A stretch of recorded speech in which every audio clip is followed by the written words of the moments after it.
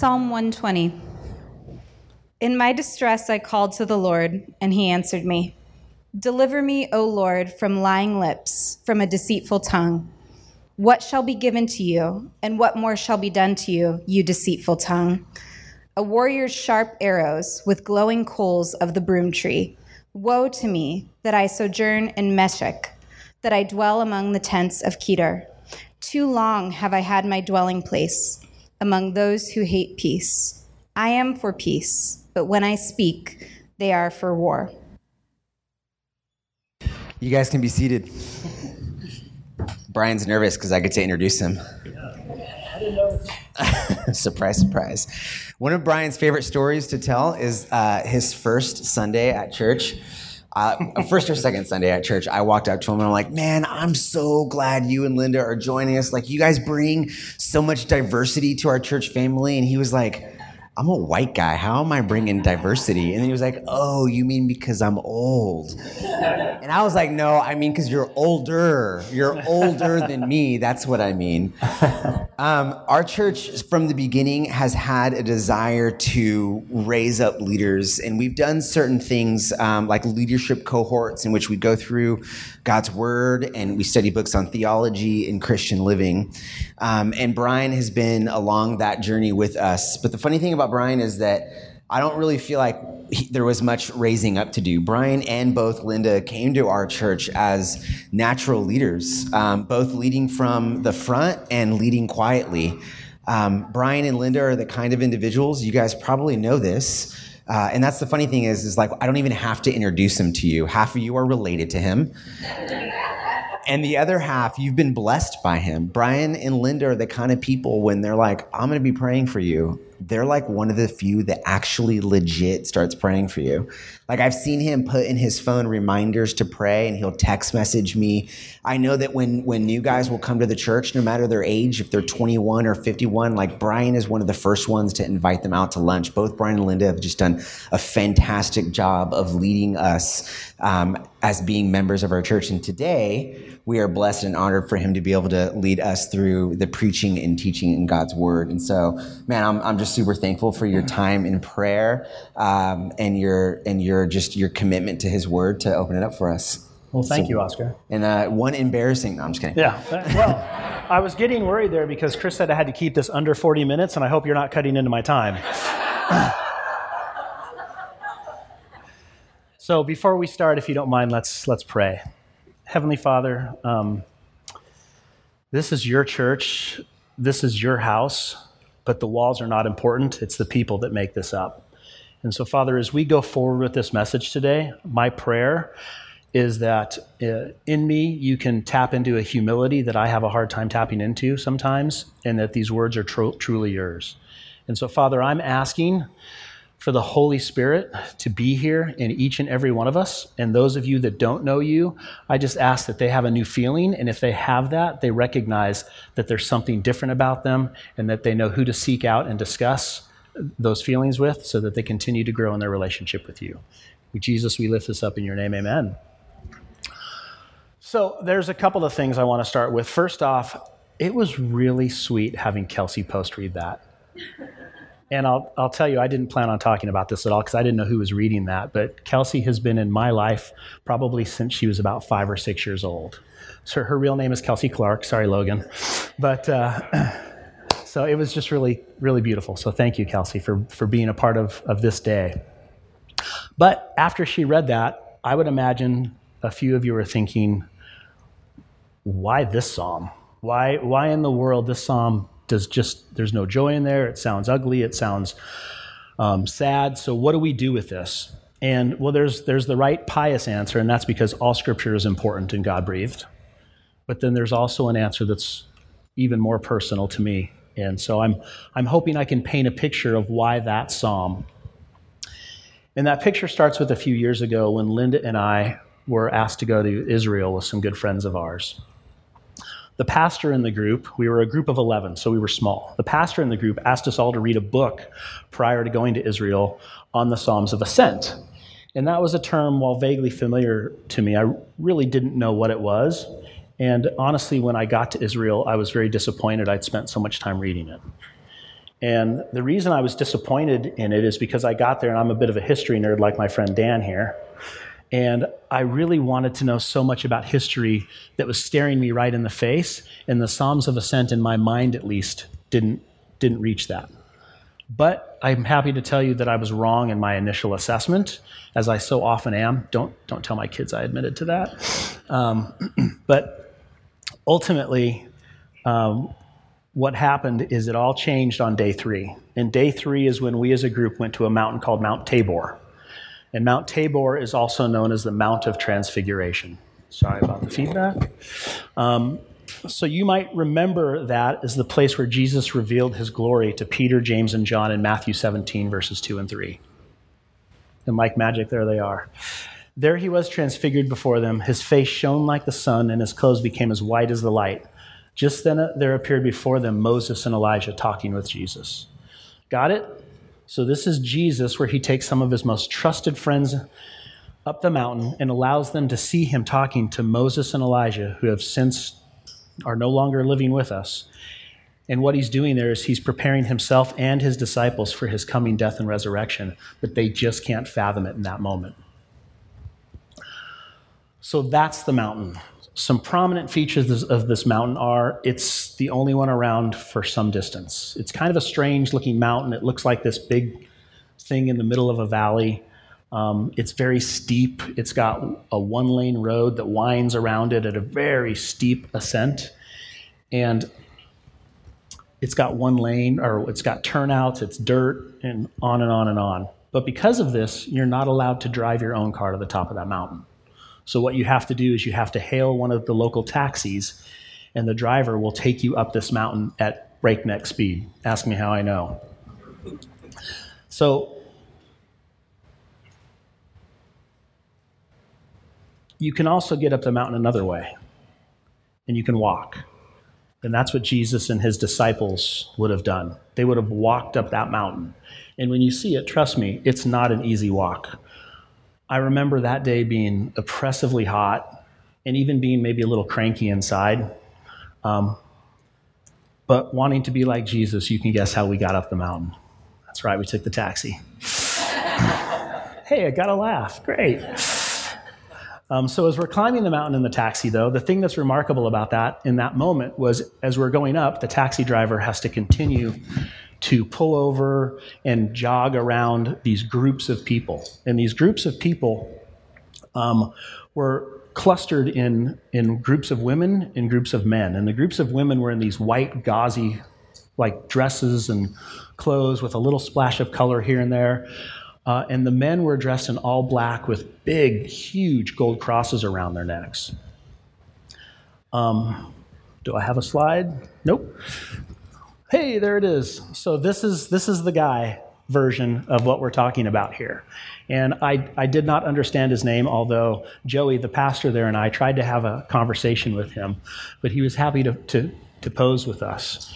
And what he is he's an Ethiopian brother in the Lord. So the men and women like him are Coptic Christians from Ethiopia. And they make this journey to Israel as part of their pilgrimage, if you will. And they also believe that they're descendants of the Ethiopian church, if you remember from Acts 8, where the Ethiopian eunuch was baptized by Philip. So that's them. As you can tell, he's no spring chicken. He might even have a couple of years on me. Most of the men and women we saw going up this mountain were in their 50s or later. But as they were going up, they had shunned air conditioning, they had shunned the easy path of cars, and they were going up and they were singing. And as our taxi would go by each group, we could hear them singing a different portion of something in a language that we couldn't understand. And so looking back, because I wasn't sharp enough in the moment to understand what was going on, what they were probably doing was singing the Psalms of Ascent, which is Psalm 120, the very beginning of the Psalms of Ascent. So because of all that, when Chris asked me to pick a psalm, any psalm, there's quite a few to choose from if you haven't looked. This is the one that was impressed on my heart and my mind. And even though it was a difficult one and a challenging one, and I had no idea what I was going to do with it, this is the one that I really wanted to teach and talk about today. So here we are. So I'm just curious, how many of you out there have even heard the term Psalms of Ascent? Got a few. Nice. Or maybe you've seen that phrase at the top of the 15 Psalms that these are part of. So it's Psalms 120 through 134. These Psalms would have had very important meaning for the Jews as they journeyed to Jerusalem. And the Jews would have started singing them as they got to the base of the mountain that Jerusalem sits on top of. They made a pilgrimage there 3 times a year for Passover, which we now call Easter in the spring, for Pentecost, or the Feast of Weeks in the summer, and Tabernacles, or the Feast of Harvest in the fall. And they were doing this because they were being obedient to Scripture, where in Deuteronomy 16:16 it tells them to make this pilgrimage. The group of Psalms begins in 120 with them at war. So what Kelsey read to you was essentially a lament about being in war and being surrounded by hostile enemies. And it ends with them being blessed just 15 short Psalms later in Psalm 134, being blessed in the temple. They're very short. As a matter of fact, I timed myself, and it took 7 minutes to read all 15 Psalms. So I'm challenging all of you to read them and read them in context of what we're going to talk about today. I'm also hoping that when you read them, that you'll read them looking forward through any troubles you might be facing in the moment, and knowing that God will pull you through that. And when you're in times of joy, when everything seems to be going well in your life, I'm hoping that you can look backward at these same Psalms and recognize that through your faithfulness and through God's love, He's the one that brought you through them.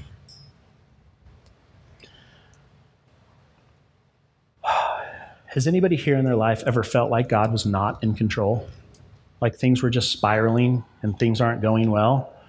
Or maybe you were out of control and didn't know what to do with it? That's what these Psalms are for. They're a centering moment, and they're here to help. So that book that Joey, the pastor, had me read was called A Long Obedience in the Same Direction. And a quote from that book says, Christians will recognize. Now, let me pause you all just a moment here. And so if you call yourself a follower of Jesus, if Christianity is something that centers you, that you're a follower of, this should make you pause right here and think. Again, Peterson says, Christians will recognize how appropriately these Psalms may be sung between the times we leave the world's environment and arrive at the Spirit's assembly, between the time we leave sin and arrive at holiness, between the time we leave home on Sunday morning and arrive in church with the company of God's people, between the time we leave the works of law and arrive at justification by faith. These are songs of transition that lead us in and to Jesus Christ. So let's break that down a little. What that tells me is I am this, but I'm on my way to becoming that. So these are a transitional journey that the Jews would have taken and that God has left in His Holy Scripture because He wants you to continue to turn back to those, recognizing that you are on a transitional journey in your life. These Psalms, let's also call them singing prayers, because that's really what they are, can be used to lift spirits and help you get through tough days. They're a metaphor for what it looks like some days to live the Christian life, to be a disciple of Jesus and on that path to discipleship. The Psalms are there for us when things are physically tough, like walking up a hill, as my Ethiopian friend and his buddies were doing, or maybe you're facing a personal illness.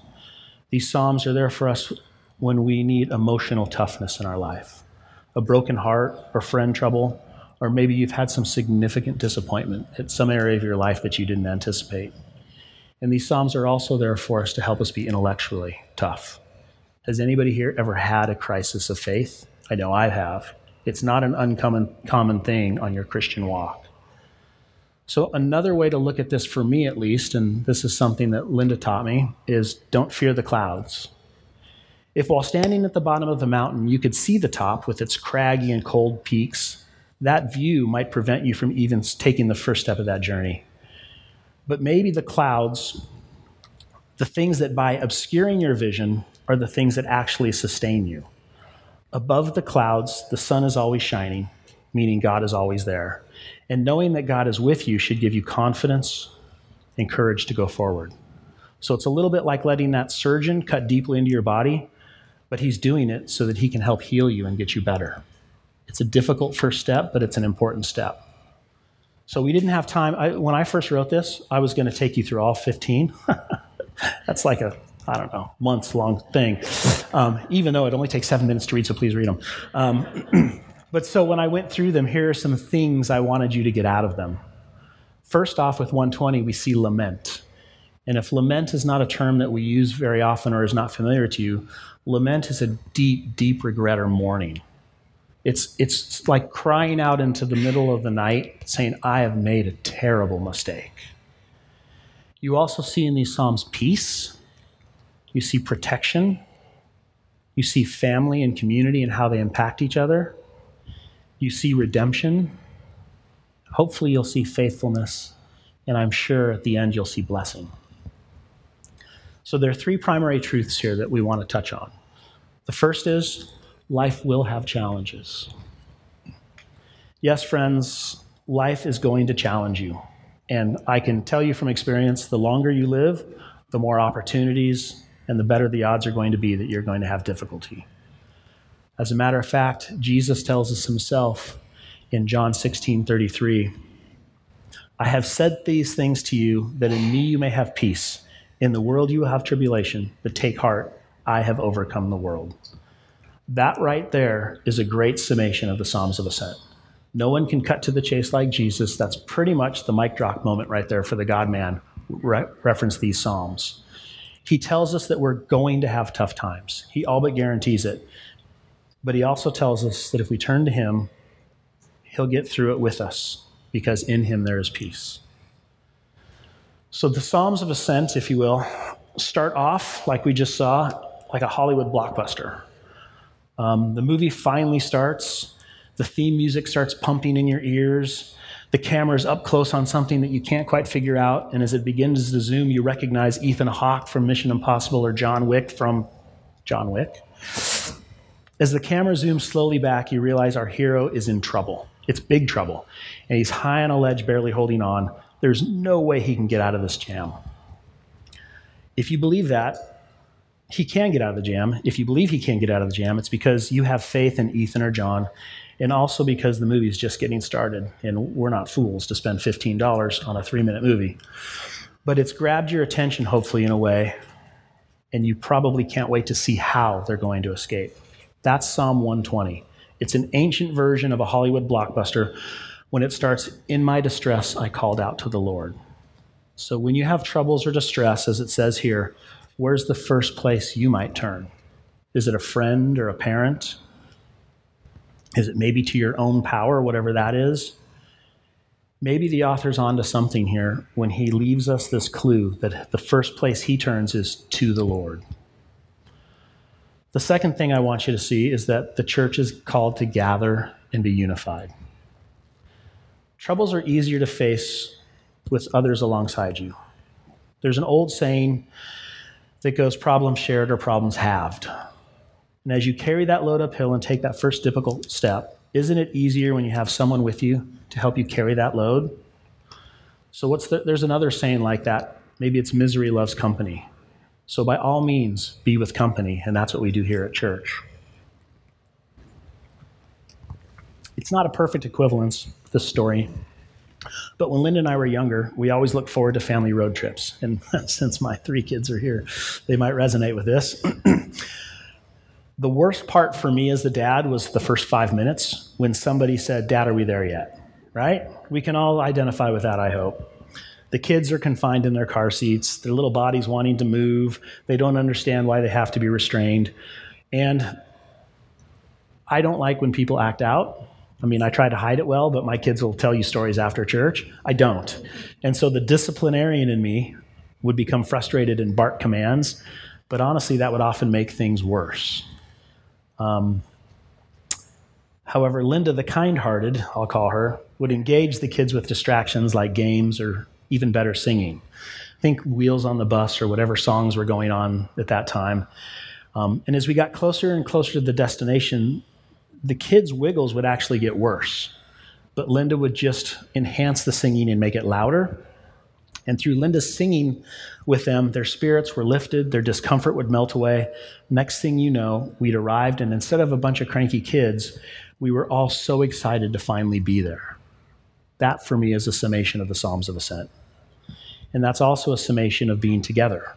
Gathering together in fellowship can be powerful like that singing in the car. The power to overcome and even make you forget when you're uncomfortable or fearful. Another example for me is I have a singing voice that hopefully only Linda has truly heard, and candidly, she doesn't want to hear it again. Some people call it karaoke. She calls it karaoke. And that's me. But there's something that happens at church when I'm able to drown my poor singing voice amongst the voices of so many beautiful singing voices. And suddenly I become, instead of something ugly, I become something beautiful. The beauty of the words and the melody carry away. And honestly, that's because I have a church family and a church community. Have you ever asked yourself, why is that? Why do singing hymns lift our spirits? Because I don't know about you guys, but some of my worst moments are on my drive to church, as Eugene Peterson pointed out in that transition, but some of my best moments are when I was coming home from that same service I didn't really want to go to. A.W. Tozer quotes, "Has it ever occurred to you that 100 pianos all tuned to the same fork are automatically tuned to each other? They're of one accord by being tuned not to each other, but to another standard to which each one must individually bow. So 100 worshipers met together, each one looking away to Christ, are in heart nearer to each other than they could possibly be were they to become unity conscious and turn their eyes away from God to strive for closer fellowship." So I know that's a little bit of a mouthful there, but don't miss the point that Tozer is making. The tuning fork here, the primary piano, is the standard in the way that God is our standard. All of us tuned to the same fork help those of us without natural tuning, yours truly, or in times when we're weak, become better. Focusing on that same fork brings us together in a way that we as individuals can't do it. That's a big deal and should really resonate with us, especially when we realize the true tuning fork in our lives is Jesus. When someone says, for instance, that they're doing church online, and I'm not talking about people with health reasons, I'm just talking about people who've decided to no longer go to church, or somebody else pulls out that old verse where 2 or more are gathered and uses it incorrectly as a reason not to attend, that's not what Scripture tells us. It tells us that the gathering of saints under good teaching will make sure we are tuned to God, the true tuning fork, and not something false. We're meant to be together and hold each other accountable in a way that makes everyone's attendance important. As a matter of fact, in the same Psalms of Ascent, the author tells us in Psalm 133:1, "Behold how good and pleasant it is when brothers dwell in unity." Dwell and unity, those words are intentional, so please don't miss them. As a matter of fact, cling to them. The community here is of one mind. They're in this together, and they're not just passing through. They're committed. I think we instantly understand the word unity, but I do get concerned a little bit about dwell. Are we paying attention to that word in our breakneck culture? How many of you truly sit and dwell on God's words? How many of you do it together in unity? Cue advertisement for home group. I meant to read that. That's okay. So the third theme in here is that God will never abandon us. And this is the tough part for a lot of people. I don't know what his plans are for you, but I do know that they're for his glory and that he loves you and that this life is temporary. Some of us might be in pain right now, or maybe we'll be in pain tomorrow and don't even know it yet. And if that's you, I want you to know I'm very, very sorry, but it's not the end of the story. I most likely can't fix what ails you, but God can. I'm not suggesting he's going to do it on your timing, but if you trust him and follow him, he will do it at just the right time. I hit the wrong button here.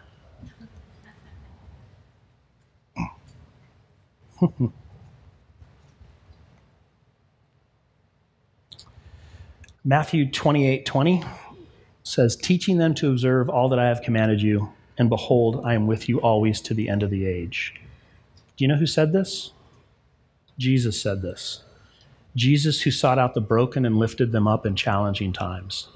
The same Jesus who cried out in anguish as he prays to his Father in the Garden of Gethsemane, begging, asking to be delivered. The same Jesus who was not delivered in that moment from his anguish and was still tortured and killed on a cross. Yet, even though he knew his fate, he knew his embarrassment and agony, he went obediently. He trusted the Father and knew it would be for the Father's glory. So I ask you, in your daily walk, are you able to act with the knowledge that Jesus will be with you always, to the end of the age? As we continue to dig into 120, when you do, imagine the long trek up the hill, and the joyous party at the temple when they finally get there. Imagine that Jesus made this journey as a child. We learned that in Luke, when on the way home from this journey, he got lost and his parents found him in the temple. Imagine this journey as an adult leading his disciples up that mountain. Imagine his thoughts. He would have known that this was his final ascent, wouldn't he? How would these prayers to his Father felt in that final ascent? Would they have been different? Would they have been agonizing? How about personally when you start a difficult journey or even find yourself already on one? Are you able to turn to God and trust him? So let's dig in. Verse 1, in my distress, I called to the Lord and he answered me. The author here is fearful.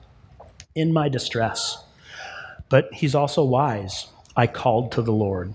The Lord is ever faithful and ever present, always waiting for you to go to him.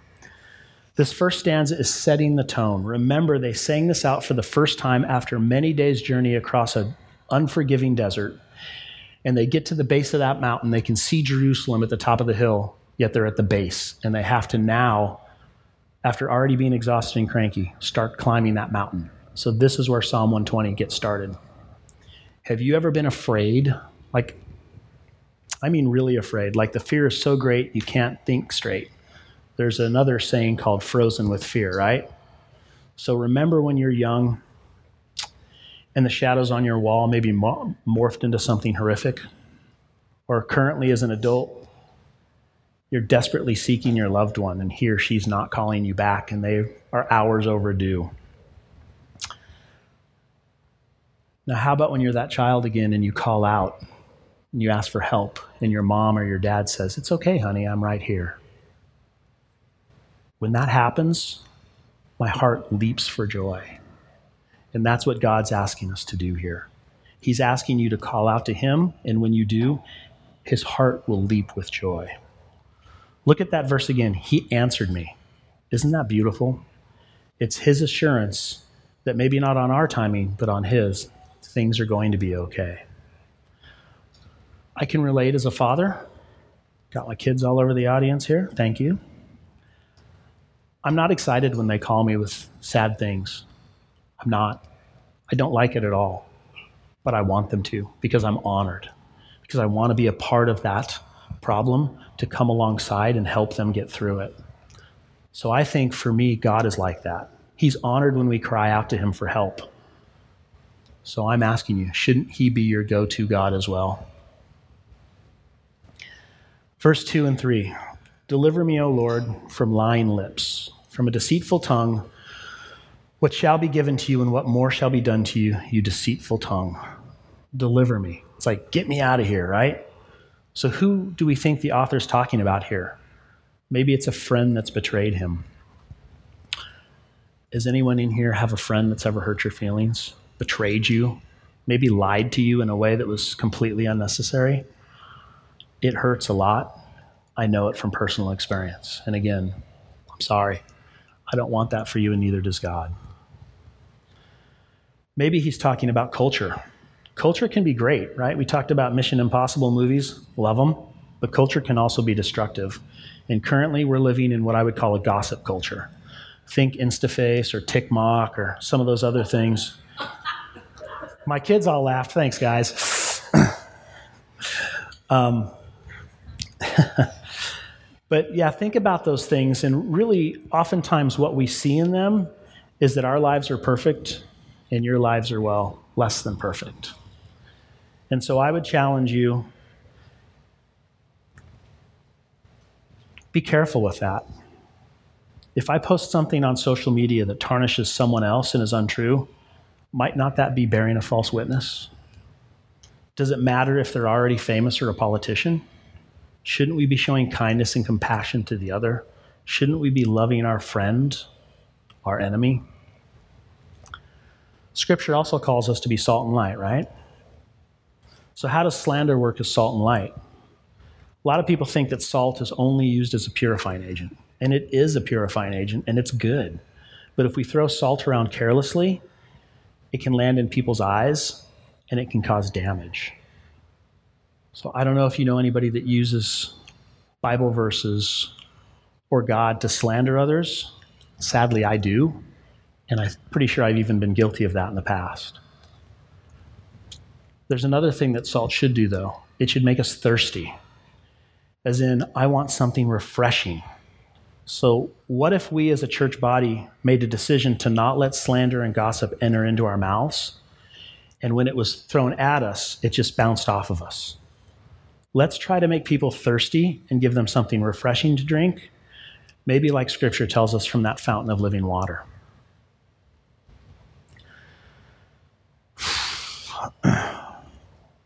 So here's a joke, and I'm expecting a laugh. Maybe it's actually a riddle. I don't know. I haven't figured it out.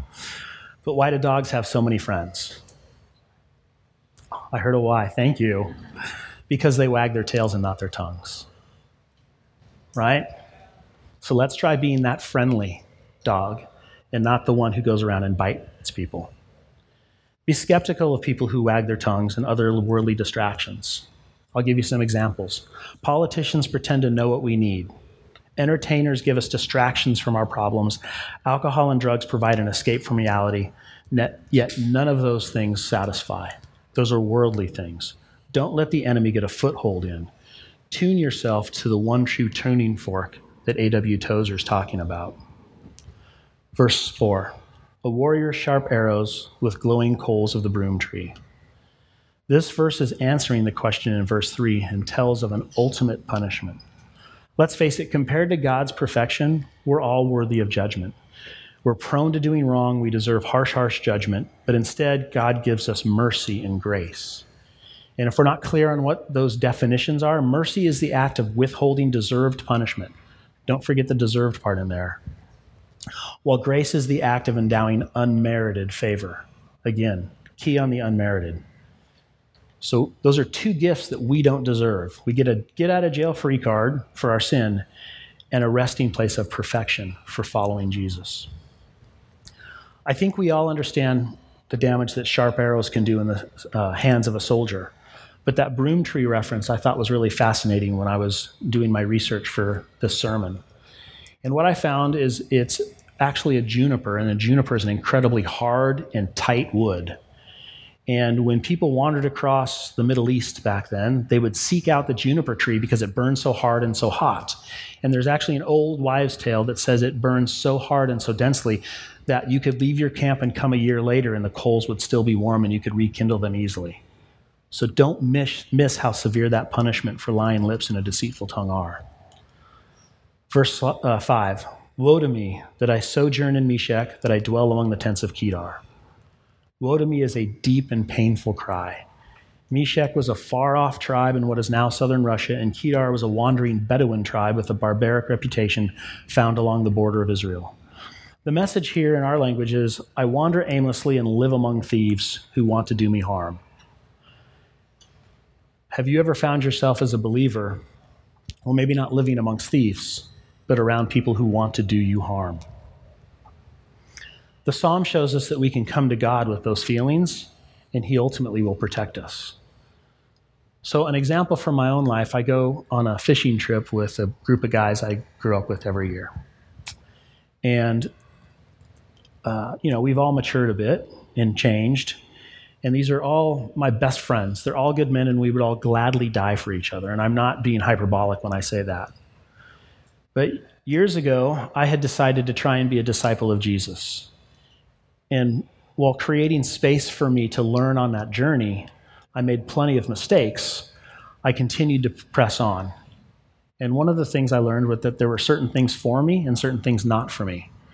So one night on our fishing trip, one of the guys put a tape into the VCR, which might age this a little bit for you guys.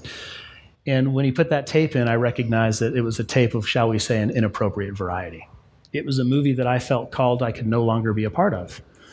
So not wanting to create a scene, I simply told my buddies, hey guys, this isn't for me. I'm going to go ahead and sit outside by the campfire. If anybody wants to join me, love to have you.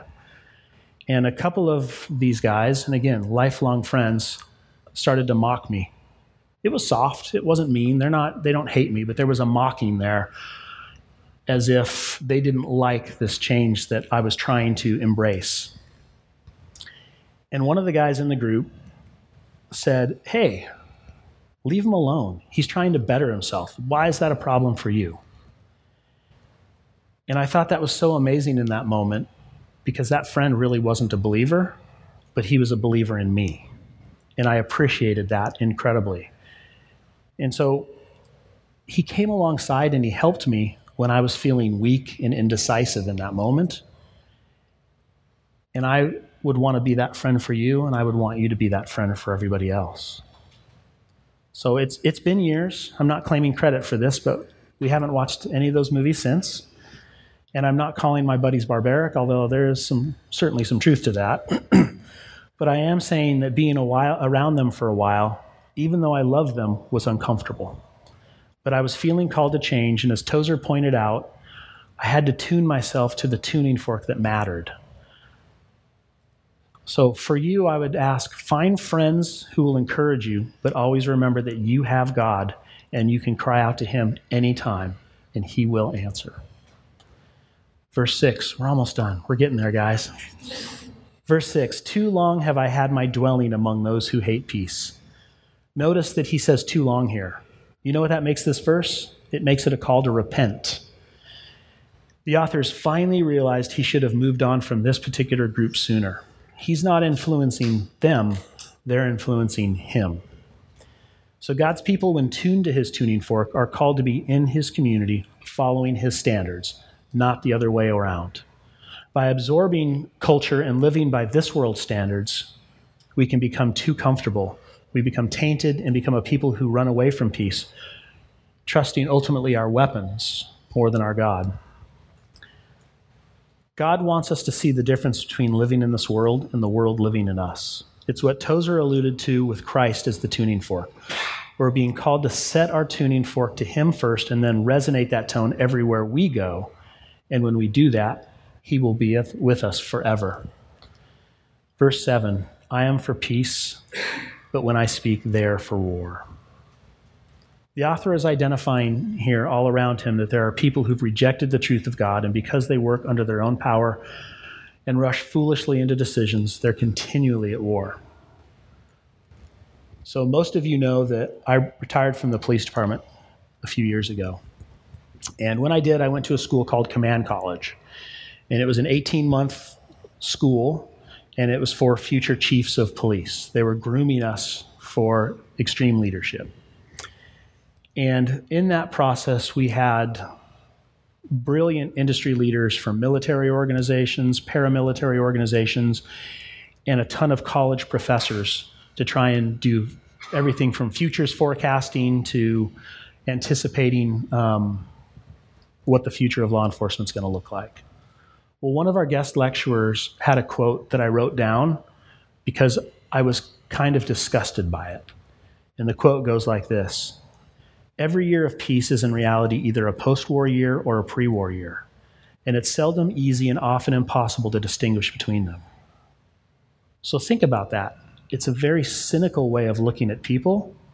He's saying that people are for war and that we're either coming out of a war or going into a war.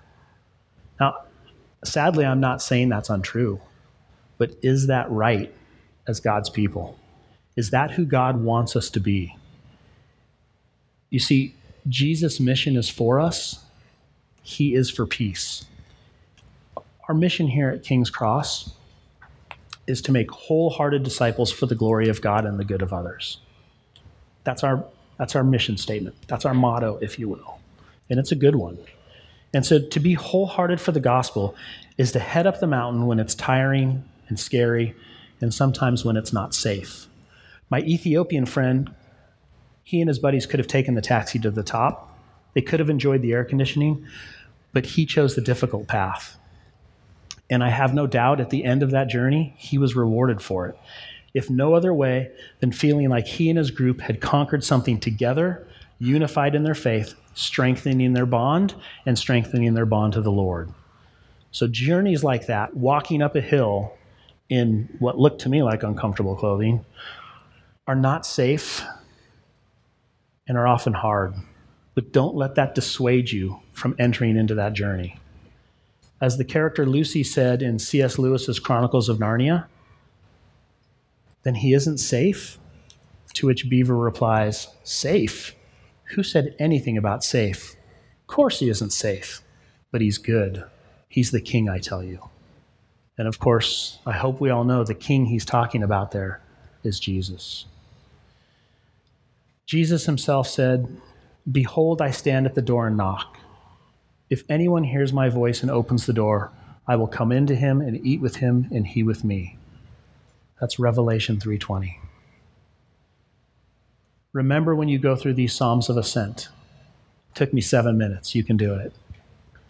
They lead you on a path that's transitional. Jesus personally climbed this mountain, both literally and figuratively, many times over. He sang these Psalms of Ascent personally as he went up the mountain. He gathered and was strengthened by community over and over and over. As fully man and fully God, he would have felt pain going up that mountain. He would have felt frustration and tiredness. He was betrayed by Judas, one of his closest confidants. He was lied about and denied by Peter, one of his closest friends, and ultimately handed over to his enemies. He wasn't delivered in that time, and you may not be delivered either. You may feel as though your life has been spent in a constant ascent up a hill, but whatever you do, please answer the door, because Jesus is knocking and he has good things for you. Thank you for listening to the King's Cross Church podcast. We'd like to encourage listeners to be part of a local church gathering. If you're ever in the Orange County, California area, we'd love it if you come by and visit on a Sunday morning.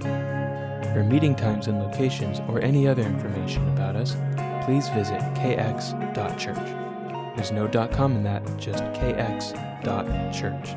Thanks again for listening.